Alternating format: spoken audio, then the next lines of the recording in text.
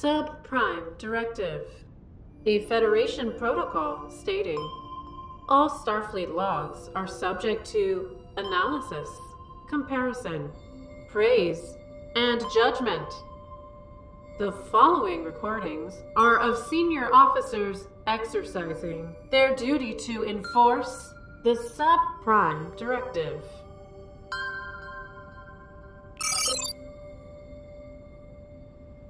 Hello, comrades, officers, civilians, etc., and welcome to Subprime Directive, a podcast where we talk about Star Trek. Very, very new concept, I know, but we do it our own way. And I'm here to introduce everybody.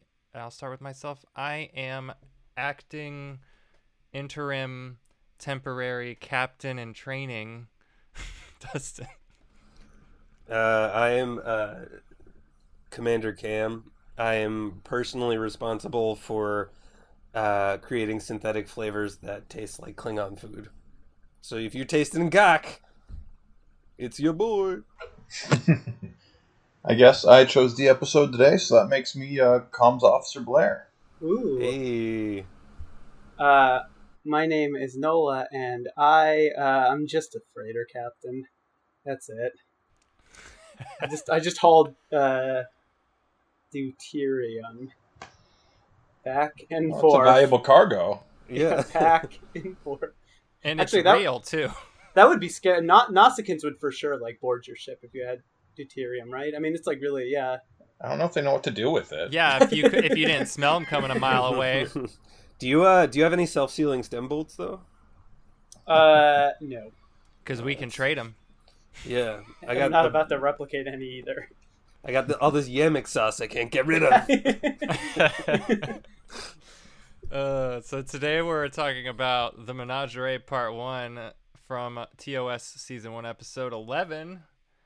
This is arguably the first half of arguably one of the most iconic original series episodes. Blair chose the episode.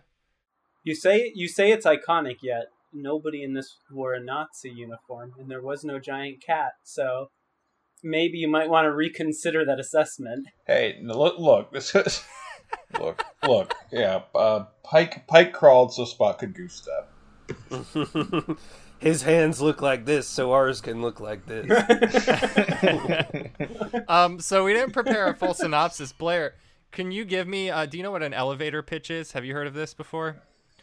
I'm familiar with the concept. I want you to try your best to pitch Menagerie Part 1. Well, with studio execs, all I'd have to say is human zoo, and it would just be done. Yeah. I think that I got is one of those myself. I think that is what Gene said, by the way. I film a human zoo.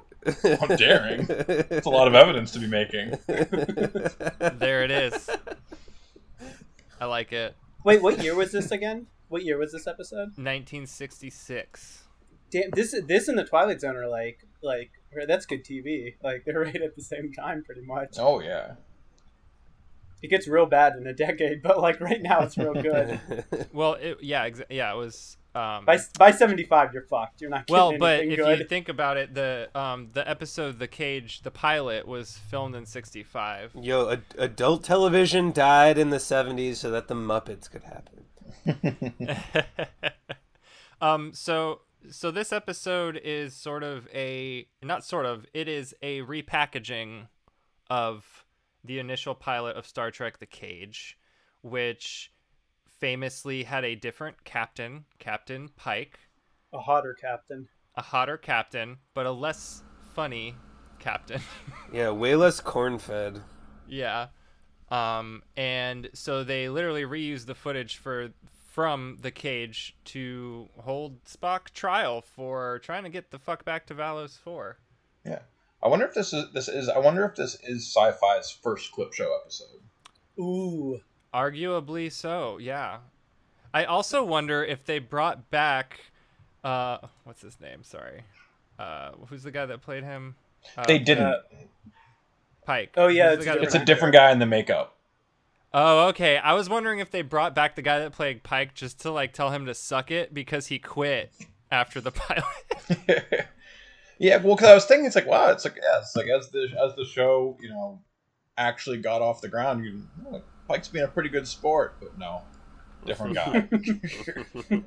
That's really funny because I was reading into why he quit, and so NBC rejected the pilot after they loved it. Apparently, the rumor is that they stood up and clapped after they watched The Cage. They had never seen anything like it. They thought it was amazing, but then they still rejected it. It took $600,000 to make The Cage, right? Which in today's money is $4.2 million. So it had a huge debt on its head to start with. So basically NBC said, all right, we'll give you another try. We want another pilot, but we want some things different. And so Roddenberry and his team came back with a new pilot and said, okay, you're greenlit to shoot this. And Jeffrey Hunter said, no, I don't want to do this. I'm going to be a star. And he never said this directly, but what happened was at the premiere of The Cage, at the Chinese theater at the premiere, he didn't show up, but his wife did. And someone interviewed his wife, and they were like, why didn't Jeffrey come? And why are we hearing that he's not going to continue to be part of Star Trek now that it's greenlit? And she was like, Jeffrey's a star, and this is beneath him. And they never heard from Jeffrey Hunter again. And then in comes Captain James T. Kirk, played by Shatner, who was already second in line. And Shatner just replaced him to start with the man trap, and the rest is history. Well, so Hunter fucked up. This is all fucking news to me. I didn't know about any of this shit. Twilight Zone was 59 to 64, so it's like right before this. Yeah, Shatner was already a name. He wasn't a nobody. He was done filming something else by the time the pilot was done, and they were just like, hey, Bill, you want to do this? And he's like, hell yeah, I want to do it. I have a fun fact about that. The show he was filming was that cop show he was on that I can't think of the name. TJ Hooker. Hey. Wait, I have a question. Where did Roddenberry get the equivalent of $4 million to make the fucking pilot? Does anyone know that? Nazi gold. I mean, he had a bunch of Hollywood friends already. Like, wasn't he a cop? What the fuck is he coming from? He was a cop, wasn't he? Isn't that true? Yeah, I thought so. God, that's uncomfortable. But like, yeah, it's been a while since I've been down that Wikipedia hole. Is that why Oda's in Star Trek? That's how they paid the ultimate tribute to Roddenberry. They're like, we'll put someone in here who's mostly concerned with protecting private property, even at the expense of Bajoran lives. Yeah, this is just a Roddenberry biopic that's been extrapolated into multiple forms. Well, here's the thing. I haven't seen Menagerie Part 2. I'm saving myself. Yo, what the fuck? You're saving yourself for marriage? Yeah. Wait, have you... For Menagerie Part 2. Cam, have you seen the second part? I blew right through it. I'm not stopping. Okay. You think I have that kind of self-control? So only Dustin doesn't know then. Later I'll let y'all know what I think is going to happen in Part 2, since I've seen The Cage and I know what happens in the story, but I know that I'm sure there's a fucking twist. Before we get into the meat of this shit, I just want to ask y'all a question. So the ladies of the original series all have these fucking tight, short skirts and like boob crushing scenarios. Yeah, you don't mean tight as in cool. You mean tight as in like physical. I mean tight as in like, how do you not show your vagina to people when you highly sexualized in an almost grotesque manner. And my wife came in with no context and was like, "What the fuck are you watching?" And just like scoffed and walked away with like, "This is classic like 1960s misogyny," and it is for sure. But it would be so much more fun if one of you could make a argument that it's something different than that. Oh, I won't. Don't look at me. I'm not going to make that argument. I'm not going to argue against that. What I'll say, I guess, is that it seems like it might have been a trade-off for producers to allow more women to be in commanding roles. I don't know. There's a fucking boardroom of producers in the 60s, and they're like, all right, and there's 3 women on the command bridge, and they're like, hold on, 3 women on the command We gotta bridge. get a And they're couple like- of broads they're like, in short skirts. But they're gonna be wearing real John short DeMello. skirts. It'll be real hot. And they're like, all right, I'll give it a try. And then they're like, all right, we're gonna give them like important lines and important jobs, and then they just have to wear this stupid skimpy outfit while they're an important part of the plot line, you know? Yeah, I mean, because that would be I guess that would be my trade-off. Like, I guess that would be the only way I could argue in favor of it, would be to say that it's like especially, I feel like especially sci-fi of the time is going to have that kind of exploitation maybe feel to it with a lot of the clothing, and it's like, it's going to have that. It's just they're also, you know, recognized as you know, important officers and, you know, capable professionals. So it's like, I guess it's like the progressive aspect of it is like, oh, this is going to, like, this is how it's going to be. It's going to, and, you know, you have examples like Angry Red Planet, which is just hideous misogyny all the way down, or you have Star Trek, where it's like the misogyny's there and they're competent. Well, hold on. Y'all keep saying that as if women do anything in this episode. Women do almost nothing in this episode. They like Well, just not in this stand around episode, and go like, oh, here's your paperwork, Admiral. And like, it's like in that first one, when you go to that planet and that woman's there, that shit is like awful. Like you get like that really glossy close up on her for like forever. And then she's basically like, oh, Kirk, are you down to fuck? Like, oh no, we got to go talk to the Admiral. And then she's like, Admiral, you down to fuck? Oh, like, oh, what's that? I don't know what a radio encryption. It's just like, what the fuck? Don't ask me, I'm just a girl. She's like a 1950s secretary. What the fuck are you doing, Gene? This is supposed to be the future. It's supposed to be a utopia, you motherfucker. Yeah. This is another in the canon of why this is not a utopia. If I have to be in the unfortunate position of trying to defend this, which I don't agree with, I think it's pretty misogynist. But if I were to say, If you have to be in the position you've created for yourself, if I'm going to be in this position that I created for myself, it's going to be in the future. You don't even know how women have been empowered by their sexuality, so maybe they're owning this shit. And that is what DS9 does in Tribbles and Tribulations when they go back. Jadzia put a guy in owns the it. dress, right? No, that's next gen. Okay. No, Jadzia is like very like owning it. Like she's very like in control of her like femininity and everything. Which like I mean it's like okay, but then also, as it's gonna come up in the next episode, this show cannot stop making Orion slave girl jokes for like all 5 fucking franchises. These writers just could not stop doing it. They just couldn't stop No doing one can it. resist these broads. Well, it comes down to the reality that what Star Trek did to start out in the 60s was to make people start thinking about equality in a very, very passive way.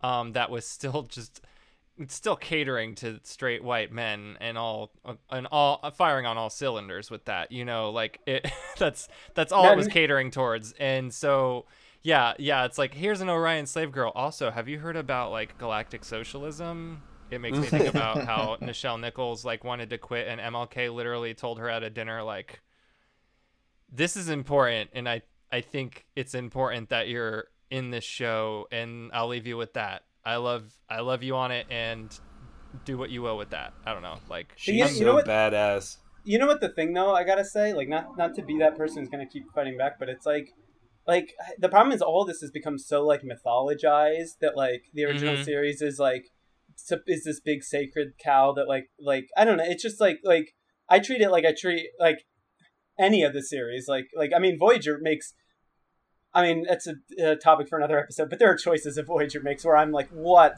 the fuck are you doing? And I mean the writers, like there are choices the writers make where it's like, oh my god, like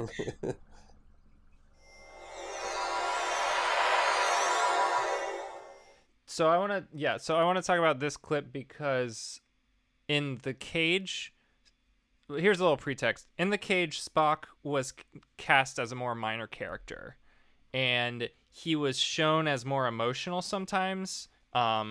So when they recast again with James T. Kirk, they got rid of Majel Barrett. They got rid of her as number one, and then they folded her cold calculativeness into Spock's character. They basically told Leonard Nimoy, you are going to absorb this character into your character as a Vulcan.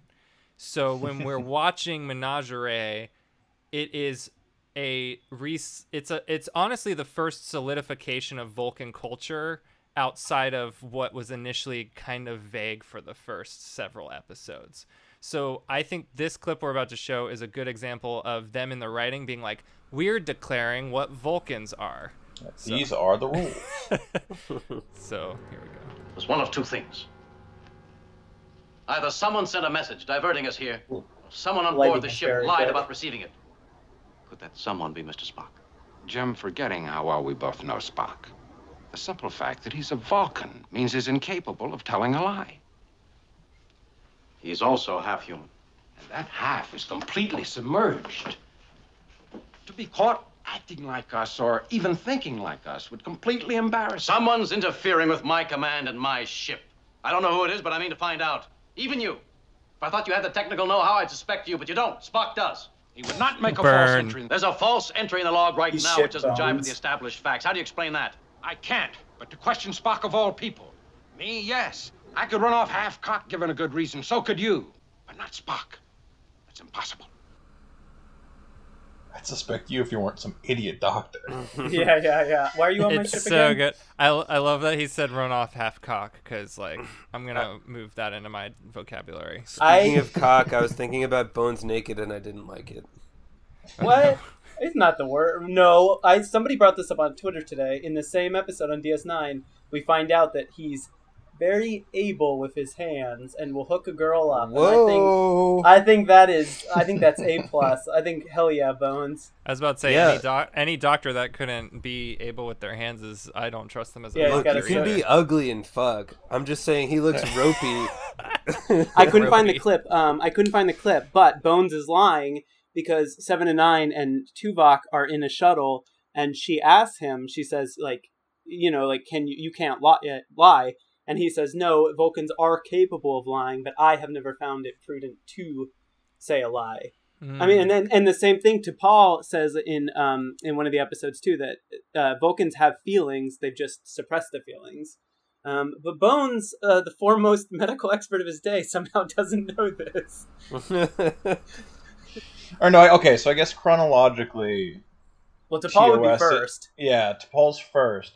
But like, in fairness, even at that point, it's a common misconception. That's So, true. That's true. I don't think he's lying. I just think Jim, a Vulcan can't lie.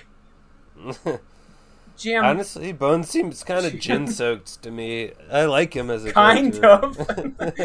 of. He's very nervous and chaotic. Honestly. Yeah, he's and, like- he is sometimes, but this episode he's very rattled. Like, Frankly, Jim, I'm having delirium tremens. To be fair, there's a lot going on with the ship. Like, yeah, Spock is being a fucking madman, and nobody knows why. That poor guy that's working like this. that he this just, stuff- he just Yeah, the guy that's just doing his job at like the I'm starbase. just doing my job, sir. just Oh, hi, beats the Mr. shit out of him. Spock. I I do always think wanted to that's meet you. the guy that tries to stop Spock from inserting all of the floppy disks. That was some pretty good single shot choreography for that time. It was pretty decent. Yeah, Leonard is. I was talking to someone on Twitter today about Reunion, the TNG episode, and like Leonard always gives it like 110%. Like he never came in. Like that's why I think I like him the most out of all of them, with the exception of maybe Uhura. It's just like he always came in like just like I'm taking this deadly seriously. Whereas I can't always say the same for all the rest of them. Wait, what is Blair? I have not seen TOS episodes like regularly. I've only seen a smattering of them. Like, have you, Dustin or Blair? Like, you watched up to the Menagerie, like as if you were like a viewer at home when it was airing. I skipped around a little bit, but I've seen pretty much all of them. Okay. When you read in the description, What yeah, it's like a troop of Shakespearean players are on a murder spree. That one's harder to quick play on for me. So, but I'd say I've been sort of quick study watching the first season a bit leading up to this. I haven't watched all of it. But I will say what's really interesting about season 1 is that it is truly a collection of sci-fi concepts that will be endlessly explored by future Trek in other forms. In season 1, where Kirk gets split into a passive and an active self, that's a premise to, the Voyager episode where Tuvok and Neelix get put together into one. Like, it's just using the and when B'Elanna gets divided into Klingon. That's I literally just talked about that episode. That Faces, right? Yeah, that one's literally Faces. a revamp of The Enemy Within. Honestly, one of my favorite episodes, though. Oh, it's so fucking good. It's my number one easily. It's my number one. From what I see in Menagerie is that by this point, they're aware that they are doing something unprecedented that has a lot of potential, so they wanted to find a way to, solidify the world. Well, I was just looking up, because I was like, when did Balance of Terror come out? And I was, looking it up, and that's episode 14. So if you're your average Joe American, or whatever, and you're sitting, at home, and, you're watching the show, what the fuck do you think Spock is doing? It must be incomprehensible, because you don't think he's a Vulcan or a Romulan or anything. It's just what the fuck is Spock up to? Knocking people out,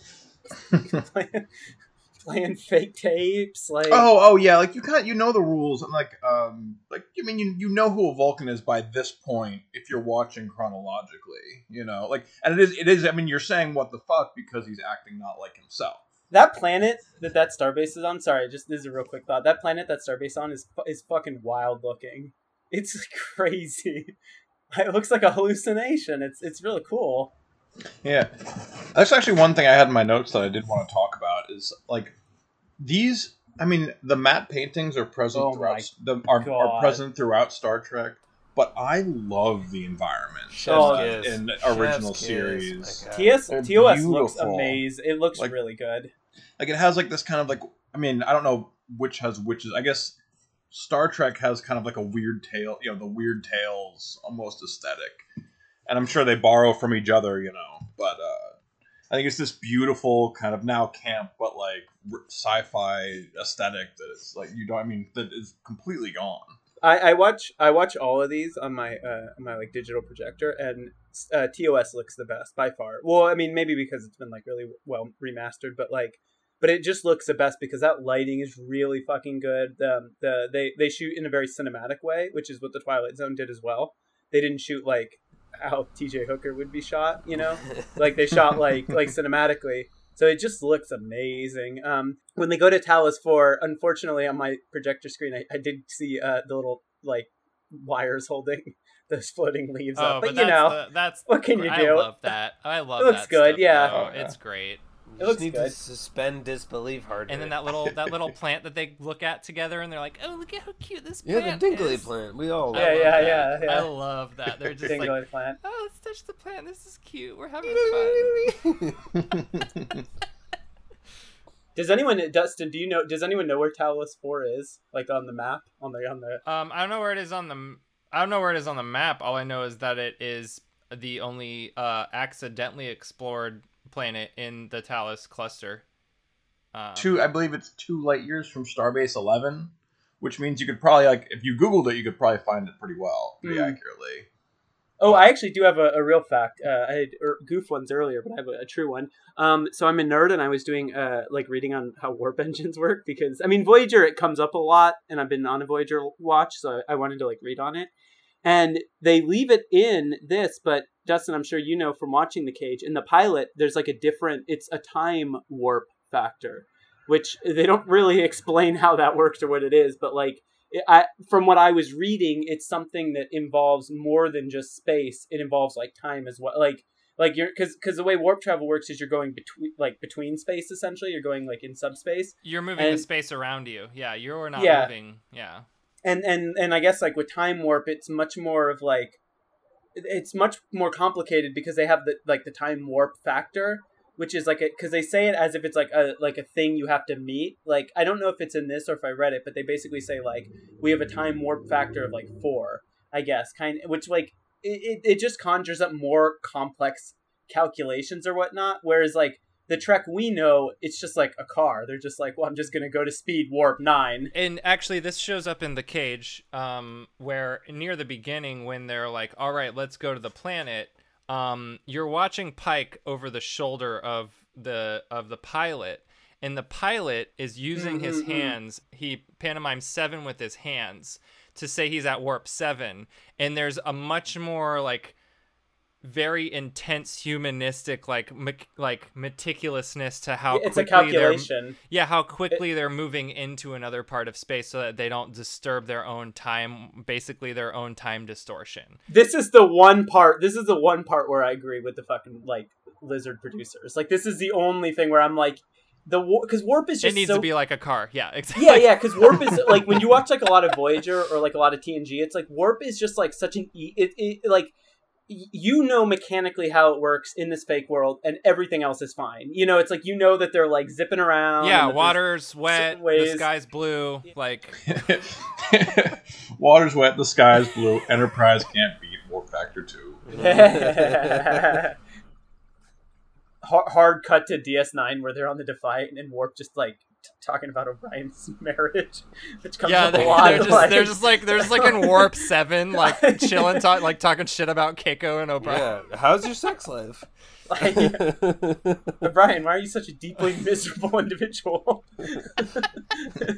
You have a family.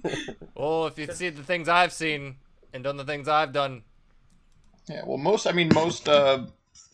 reports of ghosts are actually just people on the Enterprise talking into the time warp Oh, yeah. before they knew what it did. There you go. I mean, that is true with Data's friend. It's like literally true.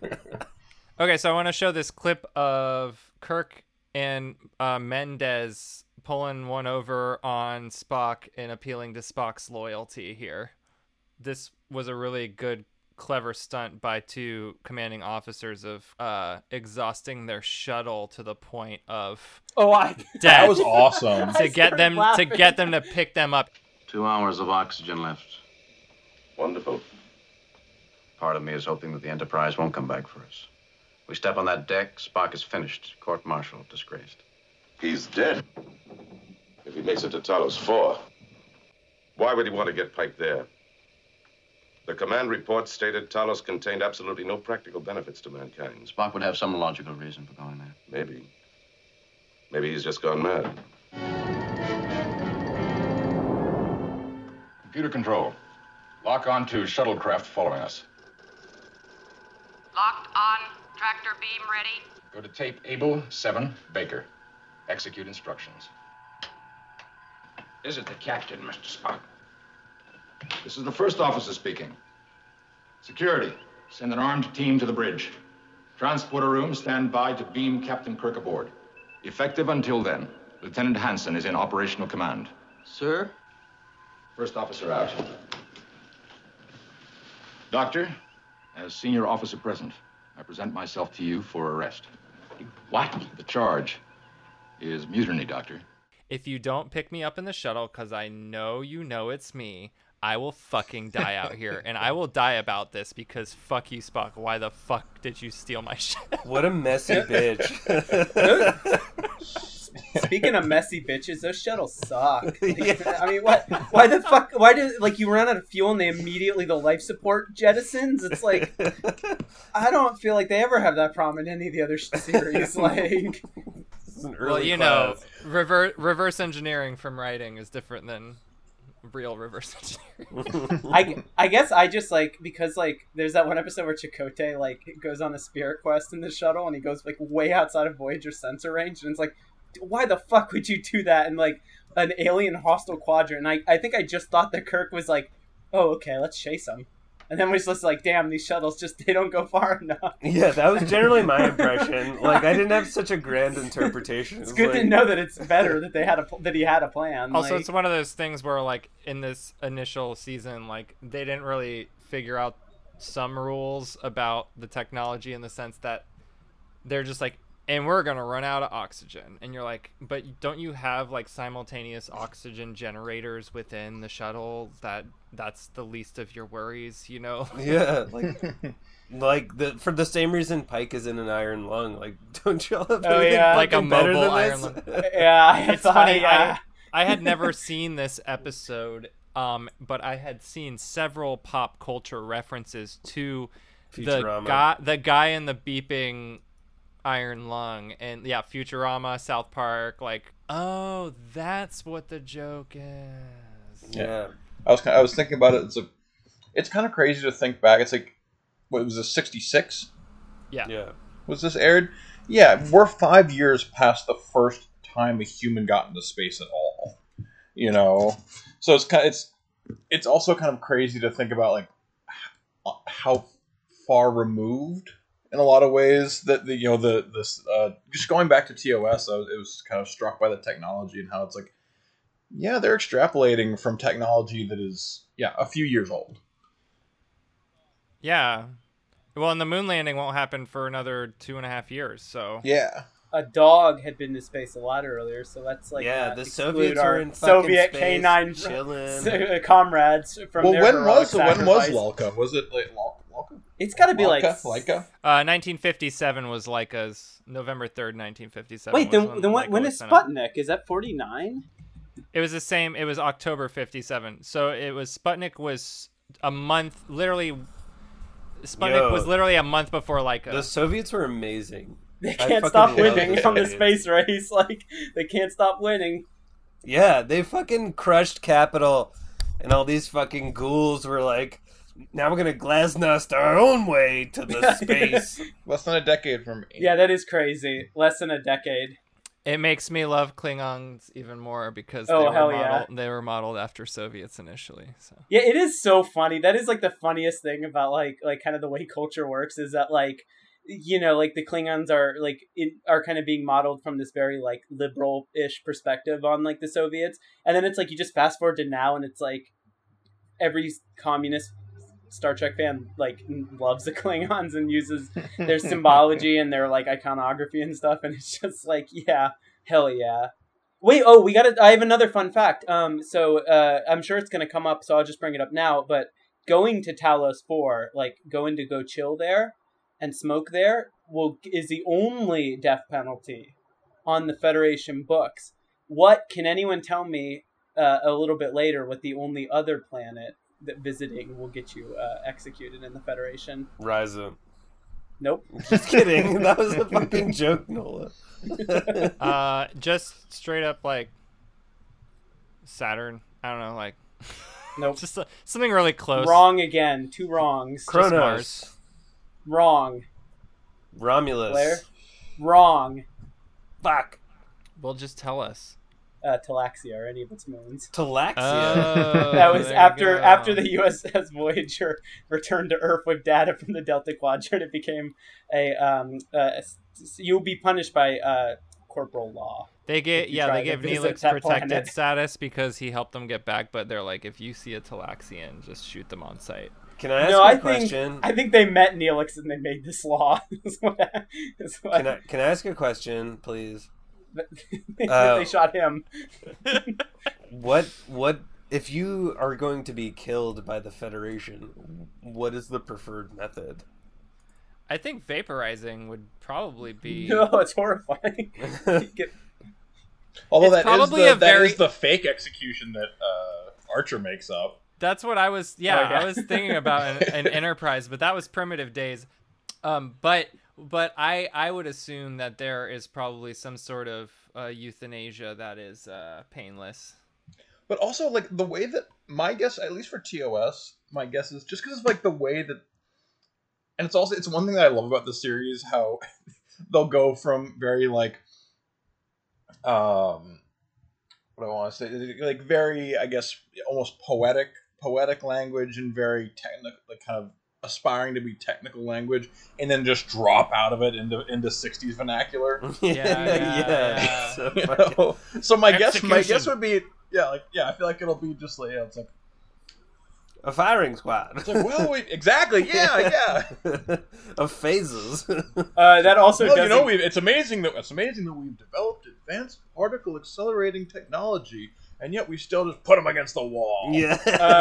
I have an actual example of this because this doesn't end. In Voyager, when Janeway wants to shoot out into that like nightmare expanse, like on a suicide mission, everyone stops her and she's like, well, you could all be hanged for this. It's like, girl, what the fuck are you talking about? Like, people are going to be hanged in the Federation and for mutiny? Yeah. Like, what the fuck are you talking about?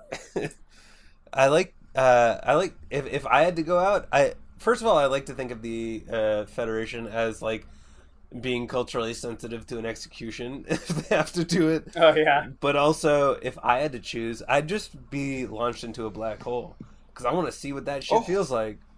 Yeah, because maybe you would survive. Forever.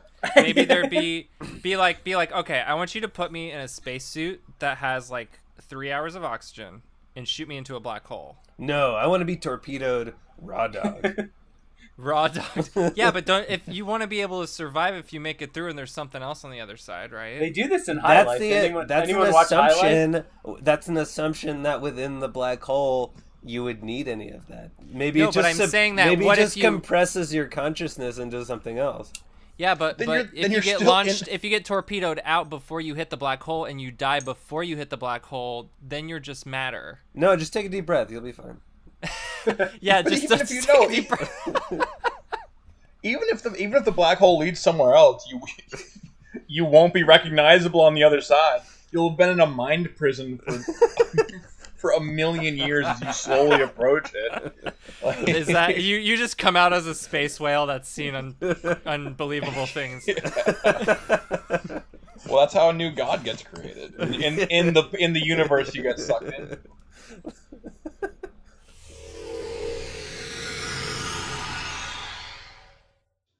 I want to do a shout out to in TOS because I did a little bit of Googling about it, and obviously I'm sure any sort of, I guess, editing, CGI, whatever is difficult and time consuming, but you had to be such a pervert to just to do what they used to do in the 60s, where they would just like frame by frame edit in edit in the sparkling effects and slowly fade Kirk, just spending your entire day fading Kirk out of a shot in the same. This is such a good take. It's so impressive, but it's I was just marveling at the technique where it's how, because I was thinking, how are they putting all these phasers and effects in back when computers were the size of a room, and it's incredible, cell by cell, just writing, just drawing a tiny change and manually doing it. And what that is too is also a really old technique. All of this, the hand painting stuff they were doing in the very, very beginning of the silent era. And then also, they do a lot in Star Trek. I know they do it in the movies a lot. They do that kind of matte layering. I do the same thing in Photoshop. You put it something over it, and then it just captures it as if it's like a natural scene. And The Mandalorian uses that cool thing that is kind of like the future of that, where it's just like a green screen, circular.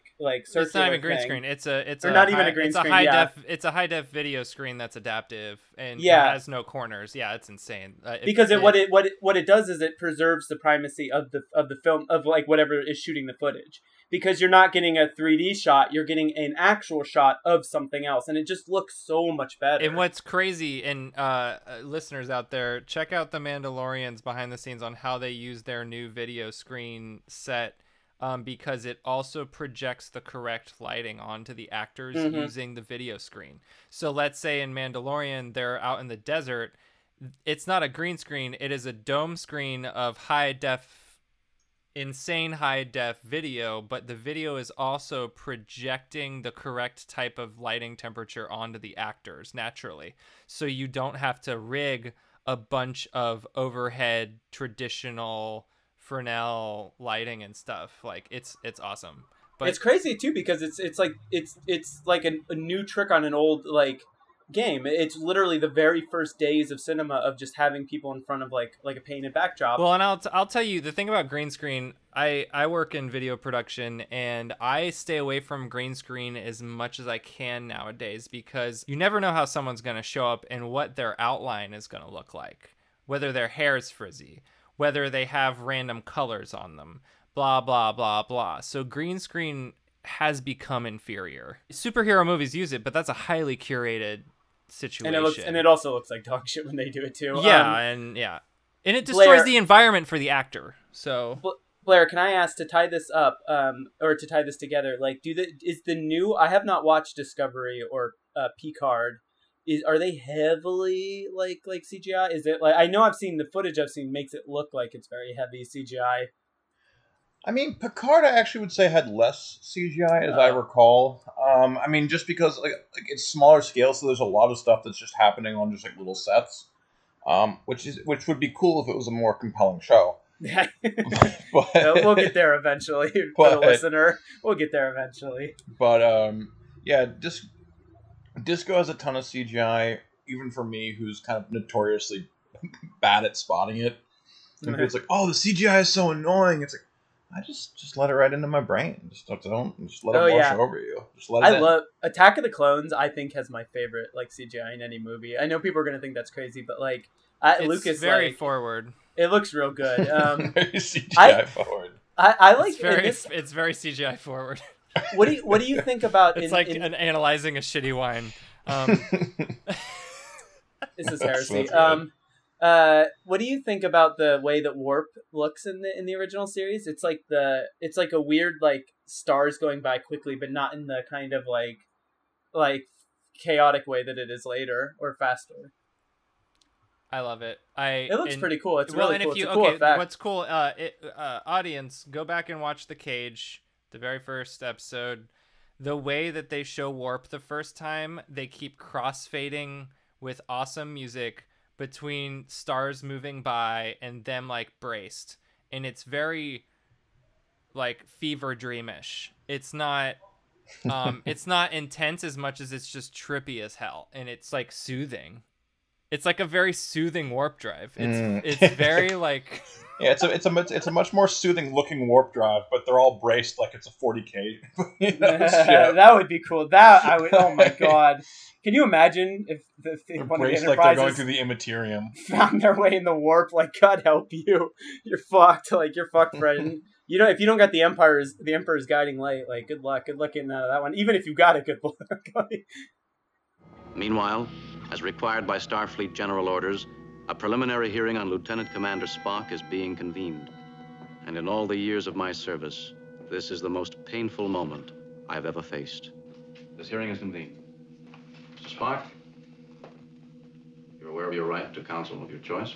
Sir, I waive counsel. Further, I waive rights to this hearing and request immediate court-martial. Request denied. May I inquire on what grounds, Captain?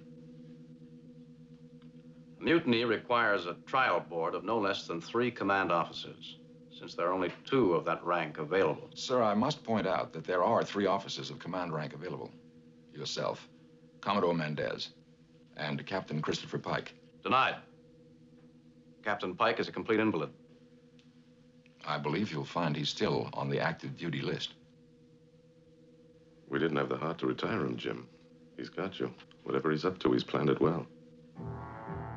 I loved they had a courtroom scene about a crime that is ongoing. I know, I know. They're in the middle of fucking nowhere by light years, and they're still practicing bureaucracy.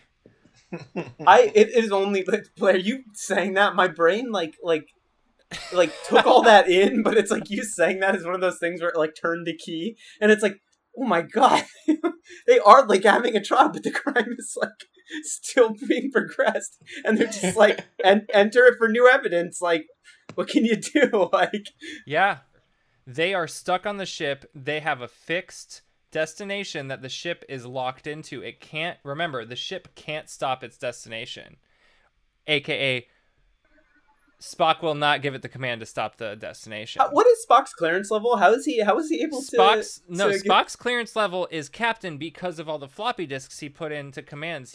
He manipulated himself with voice recognition into command. That's the premise. Okay. Then let me re-ask. Can the captain do that of like a starship? Can the captain be like, this starship's going to Ferenginar? No, because Spock created pre-recordings of. No. I'm saying generally. But that's what I'm saying. Like, can a Starfleet captain go to their ship and go to the computer and go, this ship is going to Ferenginar, and like that's it. Like no one's changing course. Like yes, like with a code. With a code. Remember in TNG when Data went evil, corrupted? Oh yeah, crazy that clip of him doing that crazy confirmation code to keep the ship going where it went. The point is that the ship will always respond to a double authorized override. Oh, that's right. I guess I'm not thinking that's. But yeah, Spock also authorized it. Yeah, and I think, and also like part of what happened also was that it's not just he can tell the computer. It's like no, here's the authorization to allow these to allow just the compute to allow the computer act on what's being fed into it. Please select all the blocks that have a crosswalk in it. Yeah. Does okay? This is like a real. That's like yeah. This is a real nerd question, but I know a big thing of like TNG and like DS9 and Voyager and stuff is that those ships have like insane computing power. You know that like the Enterprise of the Voyager has like a fucking just massive like computer core that like can do like zillions of computations. Is it like ever really established in TOS that like that Enterprise, that the first Enterprise like has like a really powerful computer? Because it's also not a big part of Enterprise the show. Well, remember, they're operating on 1960s computer technology. Hey, they got him. I know that, but the point is that at the beginning of this episode, Spock uses a series of floppy disks to override the entire spaceship. So that's what we're working with. Like, the suspension of disbelief is only so viable. Hey, that would still be viable. Well, I think they do. Next Gen was coming out. Like, they do have that, but it's I think to us it might be a little bit like looking back on it might be a little bit more subtle. But you know, they do have it just like ask simple questions and having a computerized voice. That's true. To just know the answer is, you know, like they basically by downloading the entire sum of human knowledge, it's like they basically reverse engineered the internet for themselves. You know, that's very true. But I think Blair, you said this to me like forever ago that like a big thing with TNG is how fucking powerful the Enterprise's computer. Well, I guess it is because it becomes sentient later, but like how like powerful it is. Like it's like because the Bynards like need it to like transfer their whole like civilization's consciousness. Well, I mean, that's gotta be a pretty remember, there's computer. by Voyager we have the bioneural shit too of like learning algorithms through AI bioneural, but I think one thing that I like to think about, this is like the fan thing that doesn't actually exist in the writer's room, but just occurs naturally, I think, is that the computer systems on the Enterprise and Federation ships have such a powerful AI that every single episode we experience of unprecedented scenarios, both with the decisions the crew members have to make and the maneuvers the ship have to make, inherently continues to make the ship smarter. Yeah. Oh, that's an interesting point. By the time we are in TNG, the computer on the Enterprise has the inherited experiences of every single episode before. Hold on, are you saying are we going to New Verderon City? Is that where this train is heading? Is what you're saying? We're just going into the fact that a neuronet AI computer at this age and time would be able to just take the hard drive out of another ship and put it into another and use all of its learned experiences on the next ship that sets sail. If Vic Fontaine went to this time period, would he be at home? Like if he went to the TOS like time period, I was like walking around. It depends on if everyone else would want to say he's home or would just want to shoot him out an airlock. I feel like the lingo they would gel immediately. He'd just be like, "Hey, Cat, what's up?" And they're just like, "Oh, this hip jive gets it." Wait, what does Bones say exactly? Did someone say it, or doesn't he say in that clip or something? Isn't he like, "Gosh darn it, dang it, Jim"? Doesn't he have like some weird '60s like slang he uses in this? Blast it. The rub of it. What does he say? We just He watched says this half 20 cocked. minutes ago. Half cocked, eh? I just want to add that, like, I believe there is a TOS episode where there's like an upgrade, and I mean there ends up being some whole trick to it, but there's like an upgrade that'll allow most of the ship's crew to become obsolete, and like they talk about, it's like, well, maybe they'll replace the captain sooner or later. So I think that they were very conscious of the rapidly improving technology, of the time, and like there was like this anxiety on Kirk's part about it's like why man these missions at all, And it's like do we still are we going to need the human touch of exploration? So I do think that there was a lot of intentionality in a lot of this technology, and like kind of ambivalence about how fast some of it's a big thing, and I feel like that's like a big vibe in all the movies. Is like Kirk kind of being like fearing he's just going to be like taken out back and shot, like lose his job to automation. Yeah, his usefulness is running out. The fear of automation's been around since the fucking refrigerator was created, For good reason. It was giving people cancer. Yeah, exactly. I mean, yeah, but I mean, it's just been... Yeah, every consumer item that's come out has also been a nightmare. Yeah, but ever since those looms. Yeah, so but like the idea of the fear of automation just being like in the background of a late 60s sci-fi show is very, very realistic, Yeah.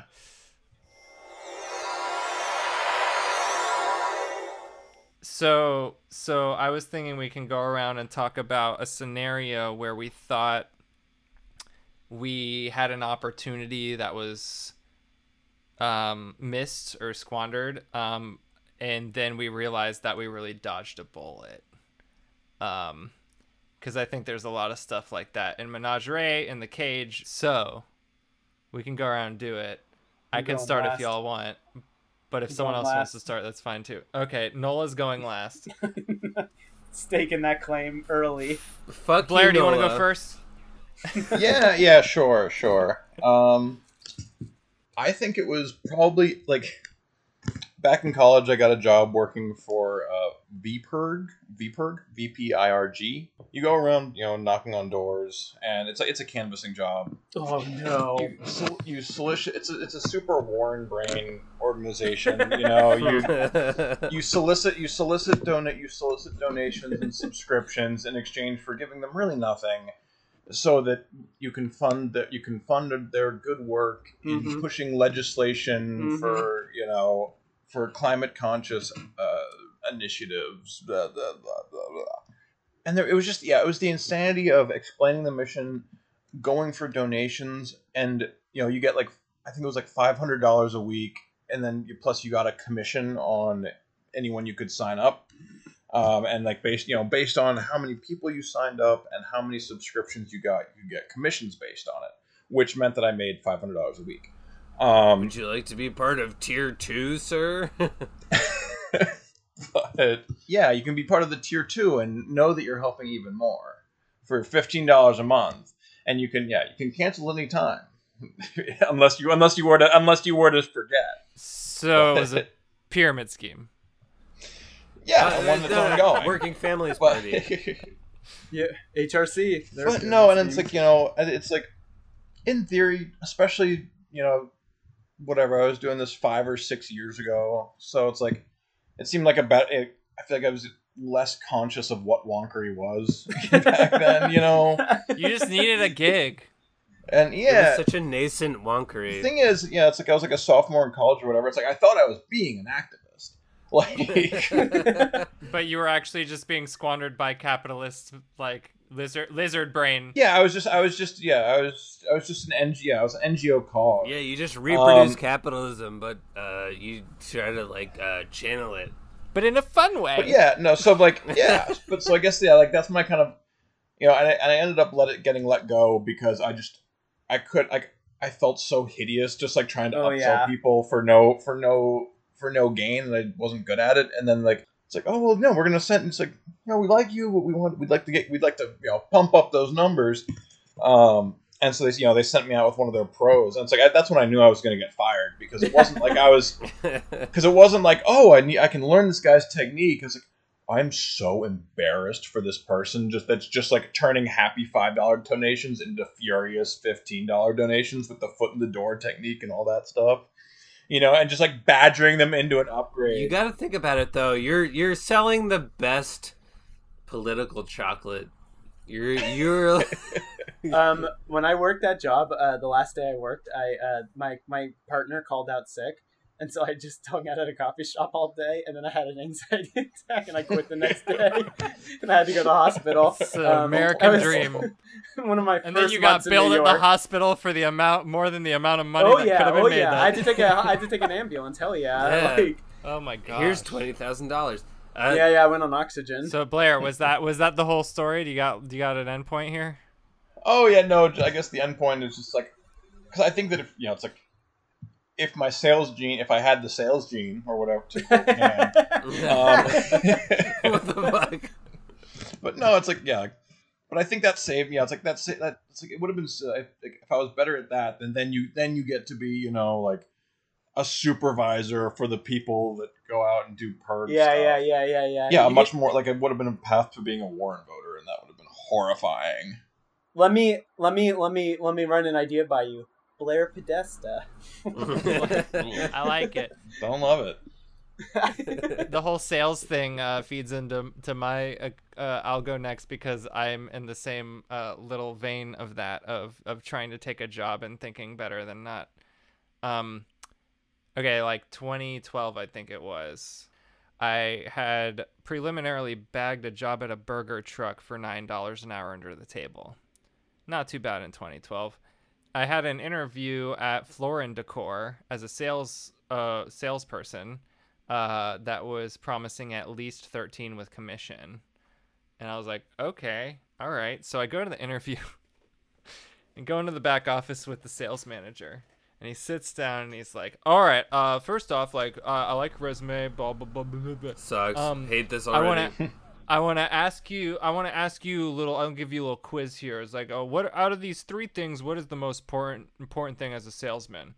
And he's like, product knowledge, ability to create friendships, or some other third thing I can't Ability to remember. masturbate, unknowingly. Yeah, right.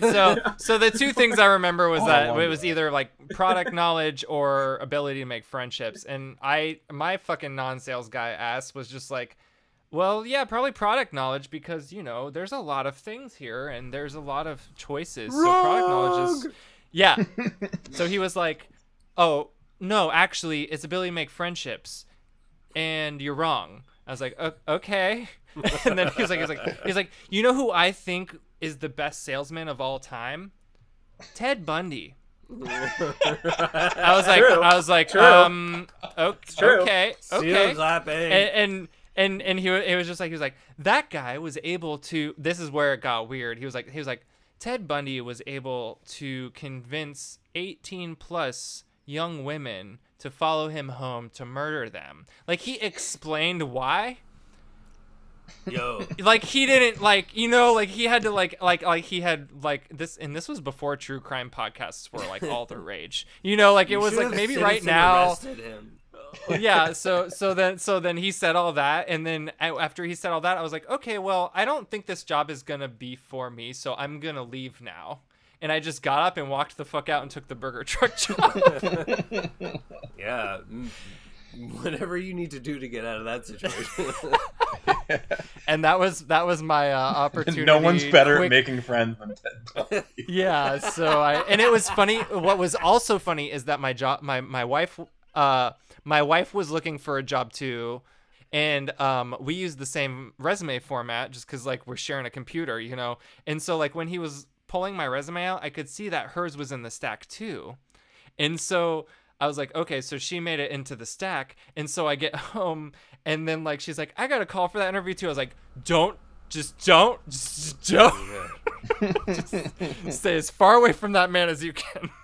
Yeah, call the police. Actually, Cam, do you want to go? Can I go? Actually, I know I called dibs on last, but now I'm rescinding that. I don't have anything fucking lined up. So Nola, please go first. Okay. Well, I was gonna tie. I've definitely done sales a lot, and it sucks a lot. And But when I was riffing earlier about what demonic entities are the people who work in the television industry, when I moved back to New York in 2013, I worked in the costume department on the hit CBS show, Madam Secretary. CBS, by the way, same network that's running both Picard and Disco. And I worked in the costume department doing like data, like basically like all like just keeping track of like everything, like all the expenses and stuff.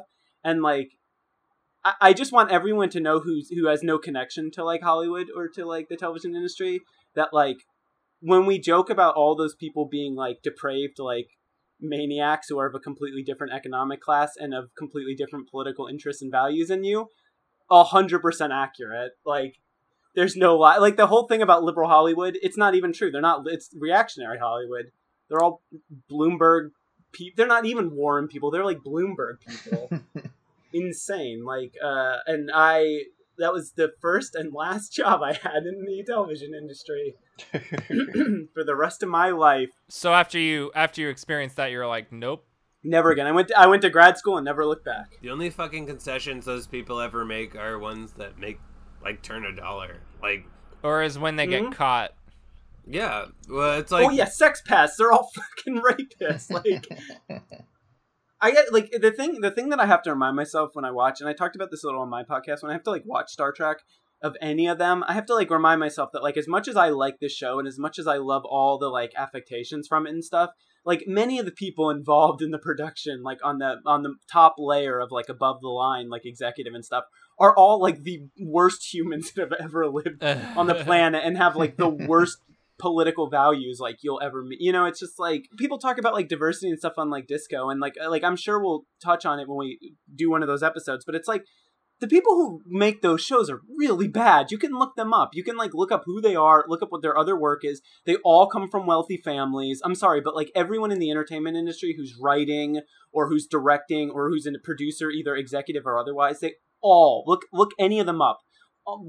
10 out of 10 times their parents are like industry people or like very wealthy. Best shitty example for me is Nick Kroll.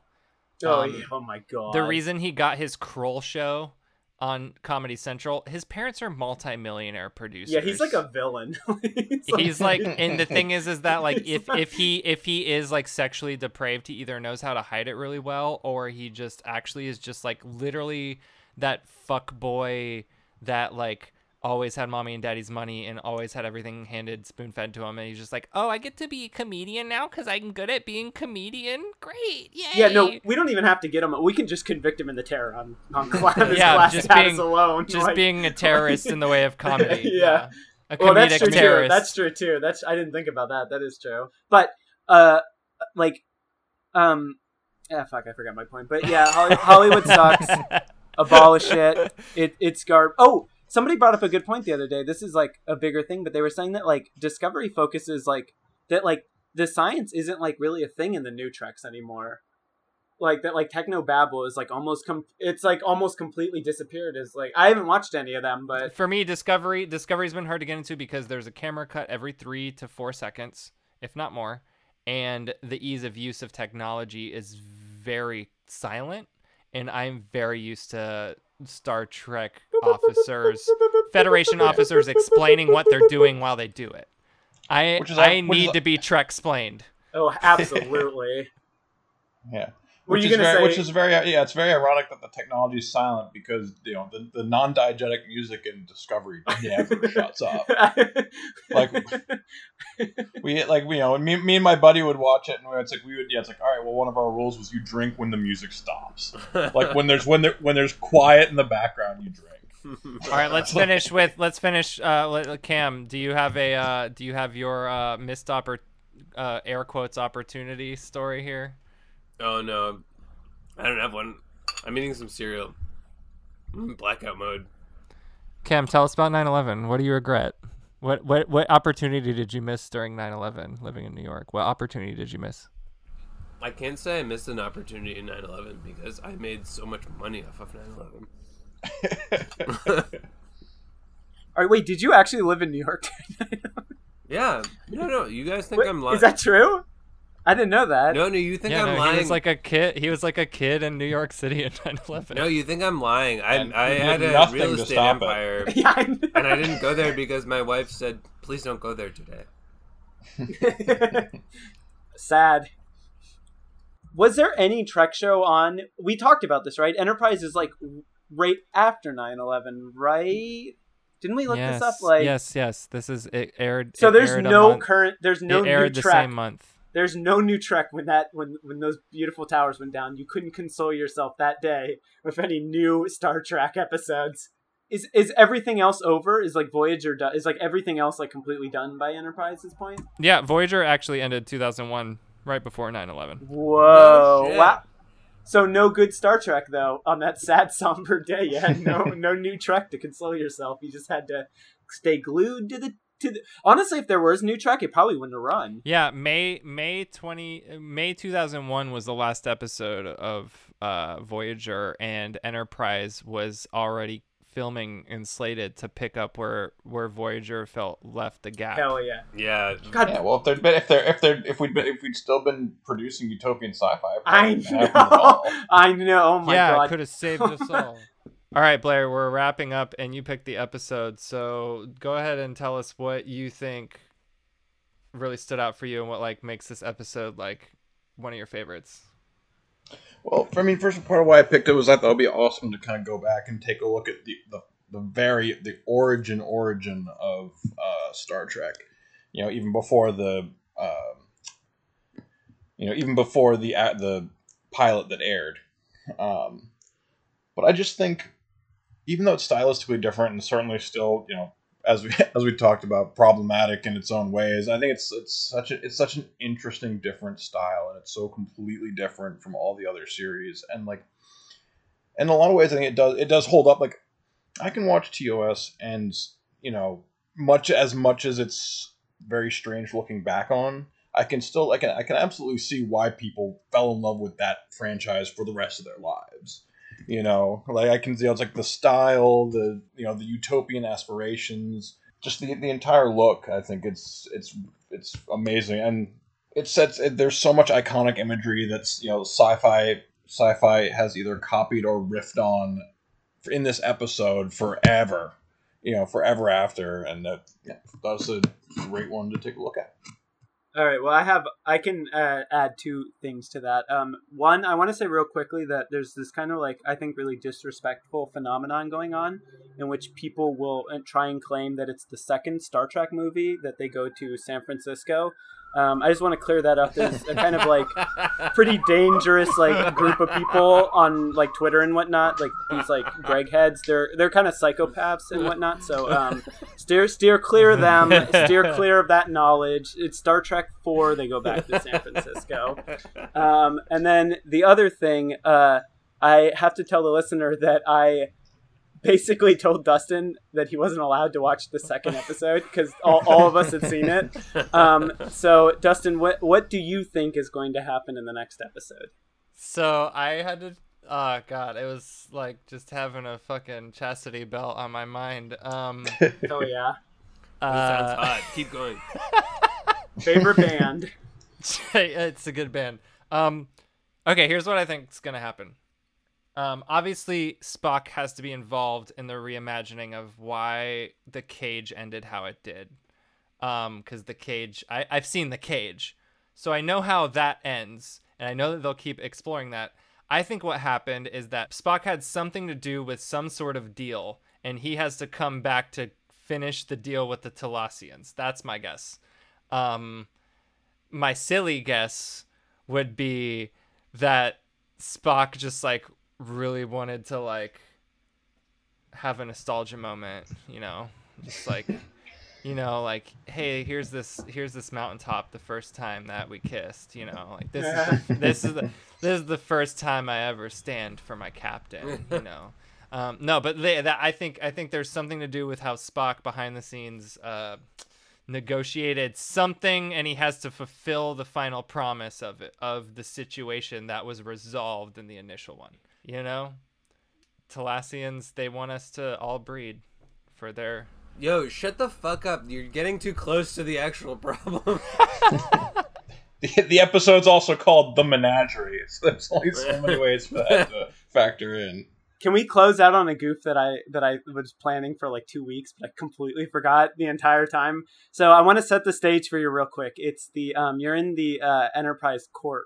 Well, you're like in that room on the Enterprise that they're using for the court scene, and they just finished one of the like scenes, and they all kind of leave, and Kirk is like really upset with Spock. Like in this episode, he won't tell him what's going on, and Spock is sitting there, and somebody comes in, and he goes, "Mr. Vulcan, I made you a Talaxium flambe. It's gonna really cheer you up." And it's Neelix. He's trying to cheer Spock up.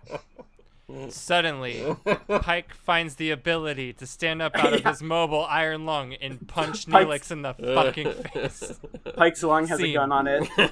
Well, Spock would immediately invoke like that Vulcan tradition where if you're logical enough, you can honor kill someone. There you go. Or I like the mentioning of a gun, and Pike just has sort of like a Doctor Who, like he's a little Dalek blaster. Yeah, I gotta say he does get better. I've been very, very hard on Neelix on this show, and I gotta say, being like at season 5, I think like he is like much more tolerable later. The impossible does happen. No, this is bad. I refuse to hear this. Does. It's funny that we Voyager pilled Nola, and now she's taking to the most toxic part. No, he's not good. He's not good. He never gets good, but he gets much more tolerable, especially when he like is like fucking around with being a security officer. Talax home syndrome. Things I'll allow Neelix to do: make an omelet. We're closing out here to I know Nola, I know you have another podcast. I want to tell us a little bit about it real quick. Plug. Well, I actually am going to hold off on that one and plug that one next time. But I'm going to plug instead for my Patreon, which is just Red Medusala at Patreon, REDMEDUSALA. I am writing a fan script. It's going to be very good. I'm going to publish it for everyone's availability, but in the meantime, to show thanks to my subscribers, I am going to give them first access as I write it. It is about a Klingon woman, and she is involved in a battle with the Dominion and Cardassia, and she gets stranded behind enemy lines, and there is a Romulan love interest, and it is basically about icing fascists. Yes, God bless. Woo. It's gonna be real good. It's called Woo. And then I'm gonna plug real quick another great podcast called Practical Bitching with Deborah and Ginevra. Two sassy ladies talking about bullshit and awesome shit and deep shit and Deep Shit 9.